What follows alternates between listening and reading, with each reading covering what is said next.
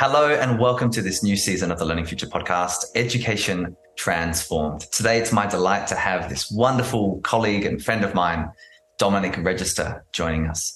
Dominic is the Director of Education and the Director of the Center for Education Transformation at Salzburg Global Seminar, where he's responsible for designing, developing, and implementing programs on the futures of education, with a particular focus on social and emotional learning, education leadership, regenerative education, and critically, education transformation. He has a wonderful suite of skills and has had a wonderful career in education and beyond, working for the British Council for 14 years in global citizenship, and also now works on a broad range of education projects, including as a director for Amal Alliance, a senior editor for Diplomatic Courier, an advisor to the Learning Economy Foundation, and The Power of Zero.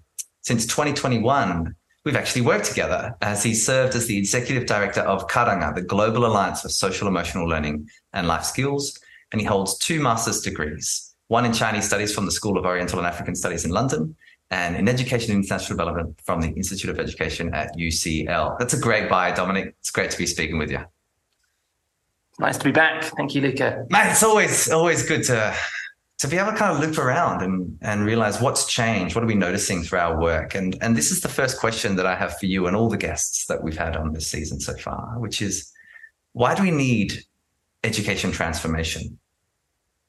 Why is that what we're speaking about here today instead of, we can, tweak it or improve it slightly?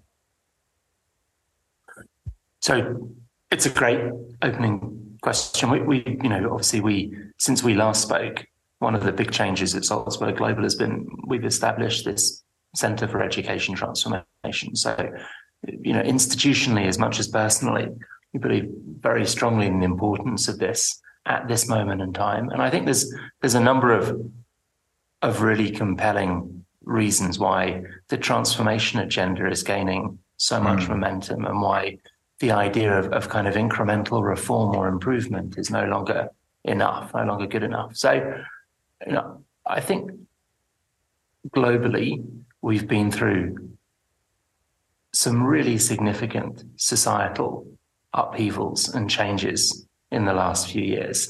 And there's a growing recognition that how education systems were organized before we went into these periods of transition and upheaval was contributing to the status quo, that it contributed to the problems that these big changes have looked to address. So things like institutional racism and the way in which so many societies weren't nearly as inclusive as they should be. Yes. Things like institutional sexism, ingrained societal sexism. So it's, obviously we're talking about things like Black Lives Matters. We're talking about the Me Too movement and the way, these are long overdue, really powerful reckonings, recalibrations to try and address long-term systemic inequalities.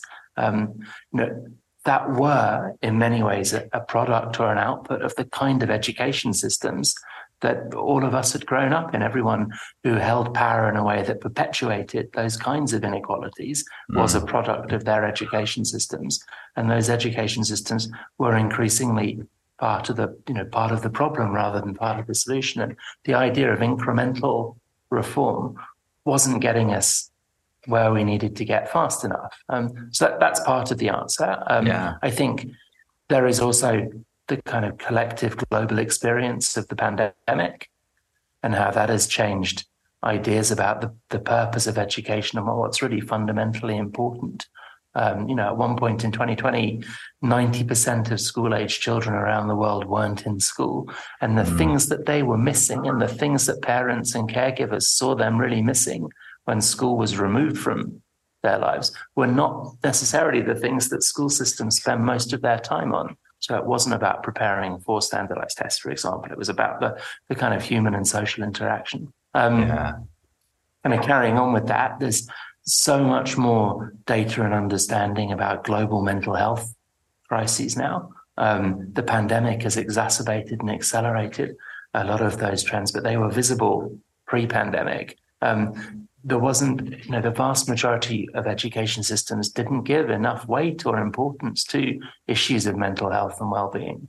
So you've had, all of these quite profound moments or opportunities for recalibration, rethinking the role that education plays in helping to create societies that will be better for the people who live in them and better for the planet. To carry on with those kind of macro trends which are shaping a lot of the transformation agenda, the climate crisis is probably the one which is most genuinely existential of all of those different trends we talked about so far.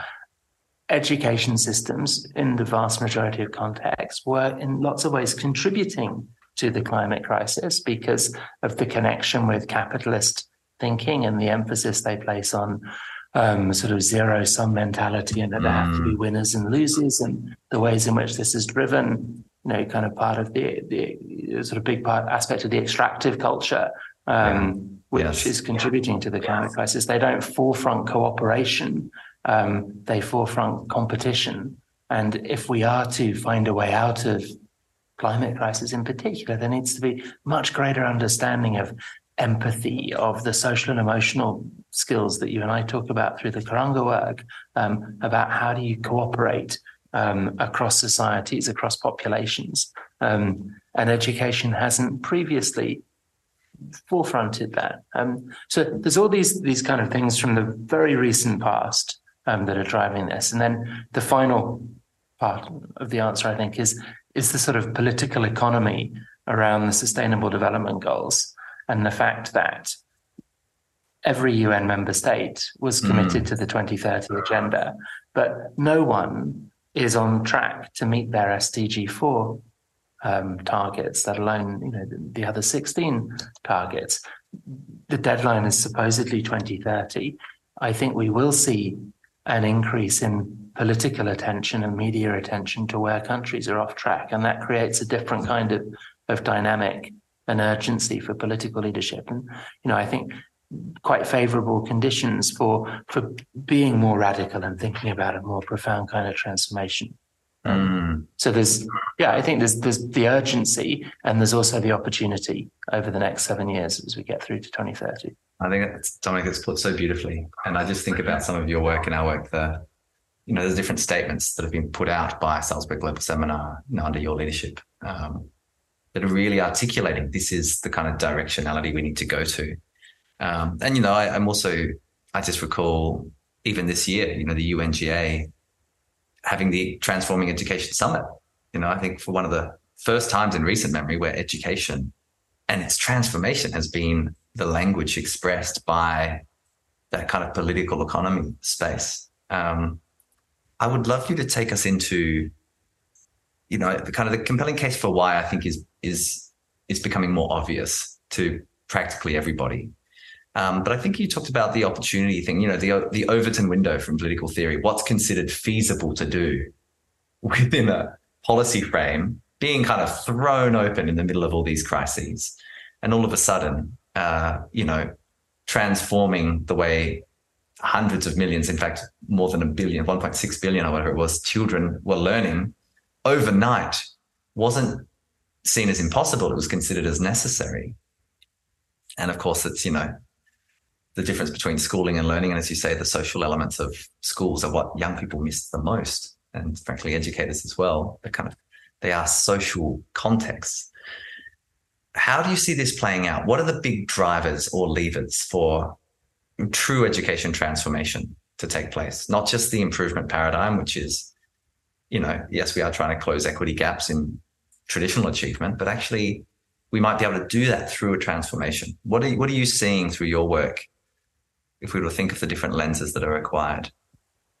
Probably the clearest expression of this is through the work of Big Change and the New Education Story that came out at the beginning of this year. And in that, and it's recommended to all of your listeners because it's a fantastic put it in the show notes document. Actually. It's fabulous. Yeah. Right. And there's a lot of, and I think you've got Karine coming on as a guest later in the season, who can talk much more eloquently about this because she was instrumental in writing it and shaping it. But the way Big Change would answer your question, I think, is the sort of focus on the three critical levers for change of power, purpose, and practice.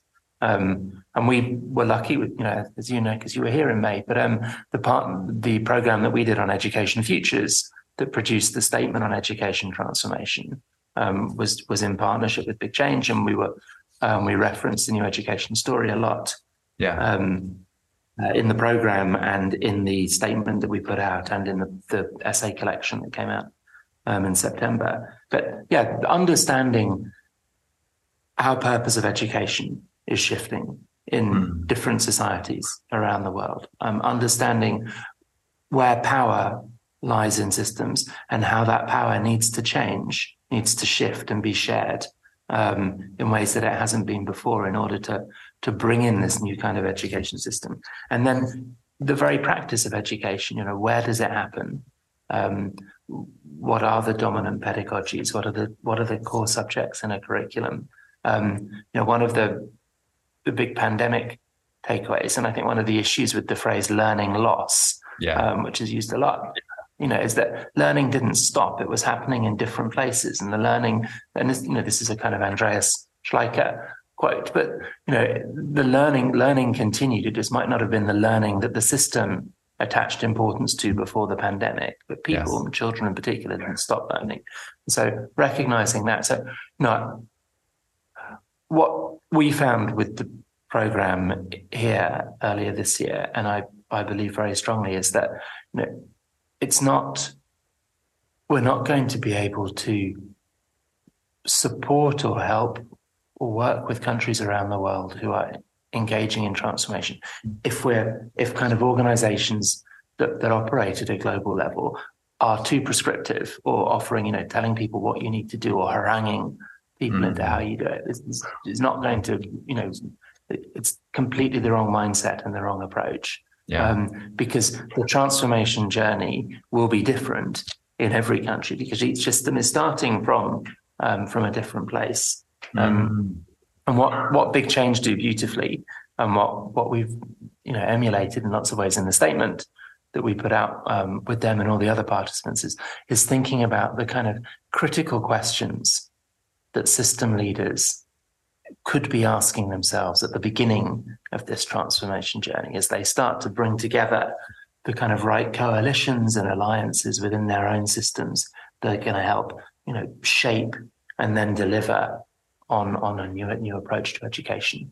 And this will be massively different in each system. What is really interesting, I think, at the moment is a lot of the countries which are going further and fastest with this work are countries which are not typically associated with radical education innovation. They're not the countries which dominate the PISA league tables, for example. Indeed. It's a really broad spectrum of countries that have, had the right kind of political leadership at this point in time to be able to recognize the urgency and the importance, and then lean into the work fairly quickly. And and everyone is at the beginning of this, so there is a kind of rhetoric reality lag inevitably at this point in time, but there are lots of really encouraging signals that this is going to, the next 7 years will deliver on the promise and potential.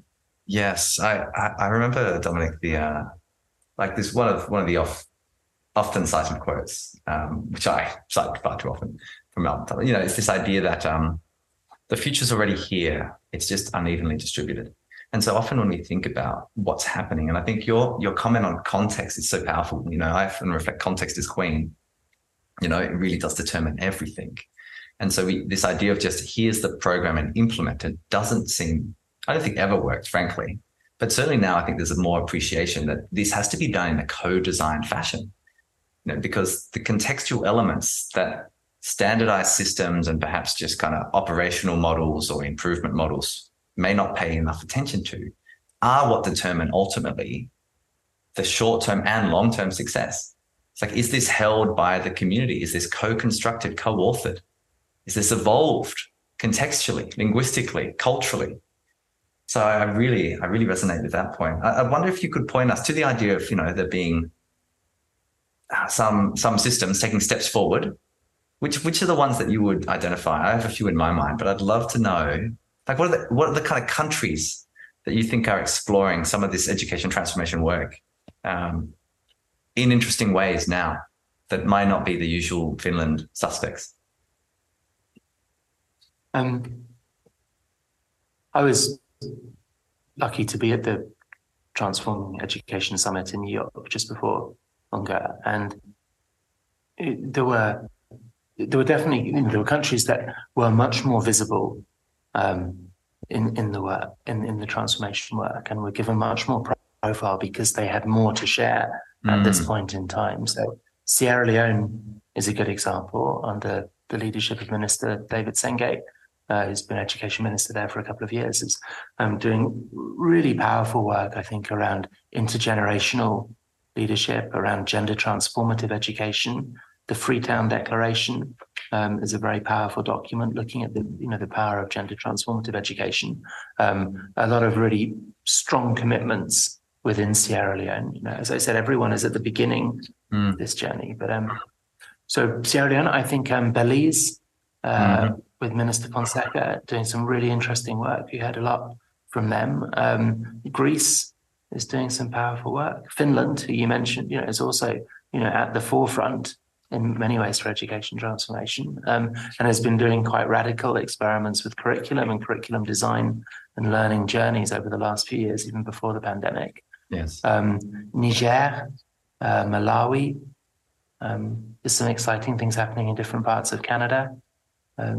So it's an interesting, broad spectrum of countries from around the world that are doing powerful work. And they're just the ones which are sort of top of mind from New York. Yes. There are many more as well. I wonder, Dominic, if you were to, and I think because of your position in this ecosystem, you may have a good reflection on this, but if you were to reflect on, I guess, the ambitions of education systems globally, and you were to place them in three different groupings, one group that are really on this transformation journey, they're trying to align an ecosystem approach, they have a clear vision or declaration or statement, they are trying to shift power, they have capacity building work going on, they may have some significant curriculum reform, transformation. So group one, group two, which is in some ways is kind of really going at from an improvement paradigm, and group three that it may just not be on the agenda at all. What kind of distribution do you think we see at this kind of global level around the member states of the UN, at least, or the World Education Forum and other bodies that you're often involved with? What's your reflection on the kind of the state of education transformation globally right now? There is a momentum building around the rhetoric of transformation. And there is a really, I hope, a really, useful role that organizations like Salzburg Level Seminar can play in kind of supporting the conversion of that rhetoric into reality, of kind of being able to create connections across different systems so that key actors in different countries who are in positions to affect change and transformation are able to connect and learn with each other, because it is it's a kind of exciting new future where transformation on this scale hasn't happened in this way before. So there's a huge amount of global learning taking place. But I think there was during to take one example of so one aspect of transformed education systems that I know you and I really hope will be much more visible in many more places, the kind of prominence of social and emotional learning as within education. And yes. You might remember back in 2020 with Karanga, we did that piece of social media analysis where we were looking at the frequency with which terms like social emotional learning, SEL, and variations, only in English, but the frequency with which those terms were used across multiple social media platforms during 2020. And what we saw, was that there was a kind of really significant increase in frequency of usage as the pandemic really kicked in and school closures began to bite and take hold. And, you had, I forget I can find the graph for you if you want to include it, but, you had by kind of June, July of 2020, 4 or 5 times the frequency of usage, if not more than in January of that year. And then come the autumn, when schools were reopening, frequency tailed off.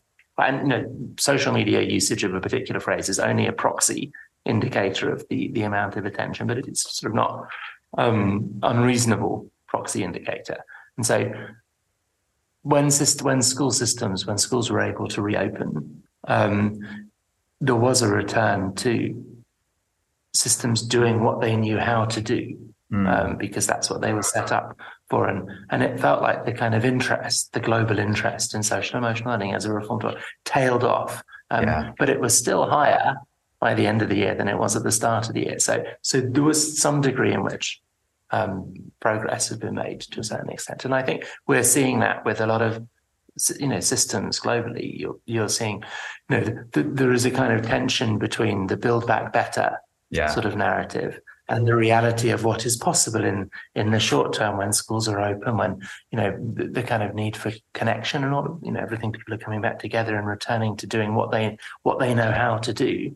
And the transformation work is happening alongside that as it needs to, because you can't stop the learning, and there's that moral responsibility for the children who are in the system to make sure they come out of it with things that are useful for them to use in future life.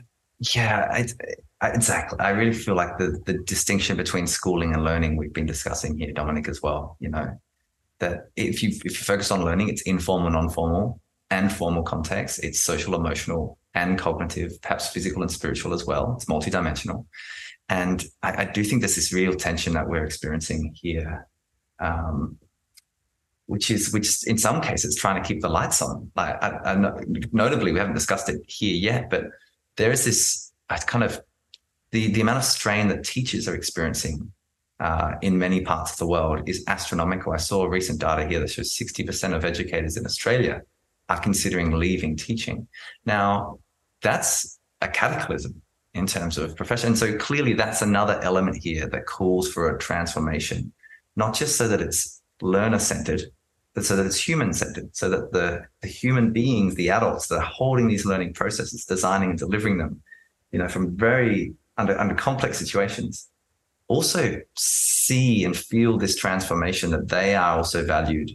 And I mean valued by not the leaders of the school necessarily, that's often the case, but by the system and by the society at large. I feel like the other jump that we saw, I think, was the value of educators. People all of a sudden, parents realize how difficult it is to teach two students, their two children, as opposed to 27 of them that have very different learning needs and are neurodiverse. And so I think that was another really interesting insight from this. I have two final questions for you because I know we're almost at time. But question one is really just tell us a bit more about the Global Center for Education Transformation. I'm really curious, as having been involved in Salzburg now for a few years, like this seems like a real moment and shift in your own articulation of what's needed. So give us a sense of that. And then I've got a final question for you. So we found here that the number of education programs had increased over the last 5 or 6 years, and that in different ways they were all about transformation. We just hadn't articulated it like that before. So the work that we do, and everything we do at Salzburg Global is done in partnership with other organizations. So the work that we do with WISE on education leadership has moved more into thinking about the role of leaders and the skills that leaders need in order to support transformation rather than incremental change or improvement. The work that we do with Children and Nature Network and the IUCN on greening school grounds and the climate education piece is kind of moving into transformation. The work that we do with ETS and QFI and other partners in the Education for Tomorrow's World series is looking increasingly at kind of inclusive futures and what role does education play in designing and contributing to the kind of societies that will be more inclusive. So the work was all, the transformation gave us a kind of an intellectual or a different narrative for how we organize and curate the different programs that we do here. I mean, we're talking about programs like the ones that you've been part of, the sort of 5-day residential ecosystem programs of bringing together groups of 50 people or thereabouts from around the world, using the 4I framing that we've develop. So the programs are always international, interdisciplinary, intergenerational, and inclusive, and thinking about the kind of collective advocacy and the work that we can do together there. So there's that. So we have six programs a year now, more or less, and then thanks to the Inspiring Leadership campaign, which was a fundraising campaign that Salzburg Global had been running for the last 3 years, we were also able to raise additional funds to be able to support to sort of support new thinking about transformation. So we have these writer residencies programs now where people can come and stay with us if they're working on a piece about transformation. We will have opportunities for group development projects. We will have lectures. We will have more publications. So always trying to contribute to the education ecosystem in hopefully useful ways. Brilliant, Dominic. Last question for you. Education transformed. What is the one thing that you would say kind of needs to be at the center of our efforts so that we get to a future in 2040 when someone born today graduates high school, really steps into a world of having experienced a transformed education? What's the one big thing that we could change if you could only choose one? Identity and belonging. I think the role that schools play in helping the experience of school plays in helping all young people develop their own sense of identity and how they fit into their immediate societies and into the world around them, and the confidence that comes with that, and understanding who you are so that you can work effectively with people who are very different to you. So that idea of the role that education plays in more inclusive futures, I think. Fabulous. Dominic, Regester, absolute delight to have you as part of this Education Transformed, a partnership between Salzburg Global Seminar and the Learning Future. And to find out more about the wonderful work that's happening at Salzburg, please check out salzburgglobal.org. Thank you for listening, and we hope to hear from you next week.